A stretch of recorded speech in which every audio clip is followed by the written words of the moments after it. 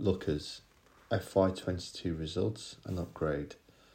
Lookers has delivered a strong set of FY22 results, reporting an adjusted PBT of 83.4 million against our forecast of 82.5 million and prior year adjusted PBT of 90.7 million. FY21 adjusted PBT benefited from 9.8 million of one-off COVID related support, and if we remove this, it gives an underlying FY21 PBT performance of £81 million, implying a solid adjusted PBT outperformance year on year.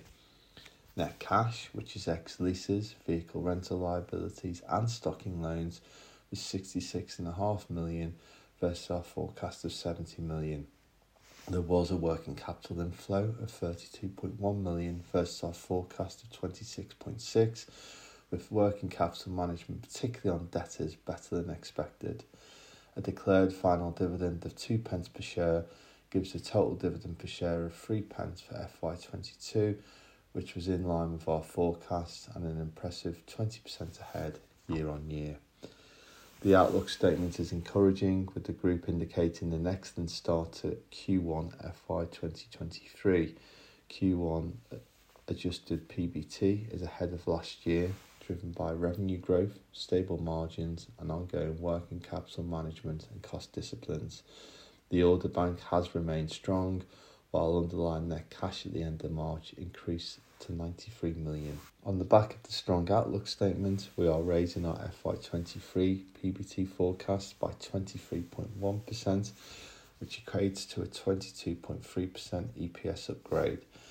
For FY24, we upgrade by 19.8% and 19.1% respectively. We also introduce our FY25 forecast for the first time, which assumes modest growth on FY24.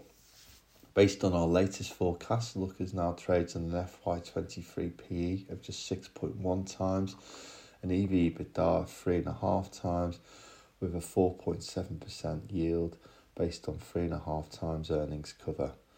As at the 31st of December 22, the group also held property and cash equivalents of 122 pence per share, which is 43% above last night's closing price, and that highlights the group's significant asset backing.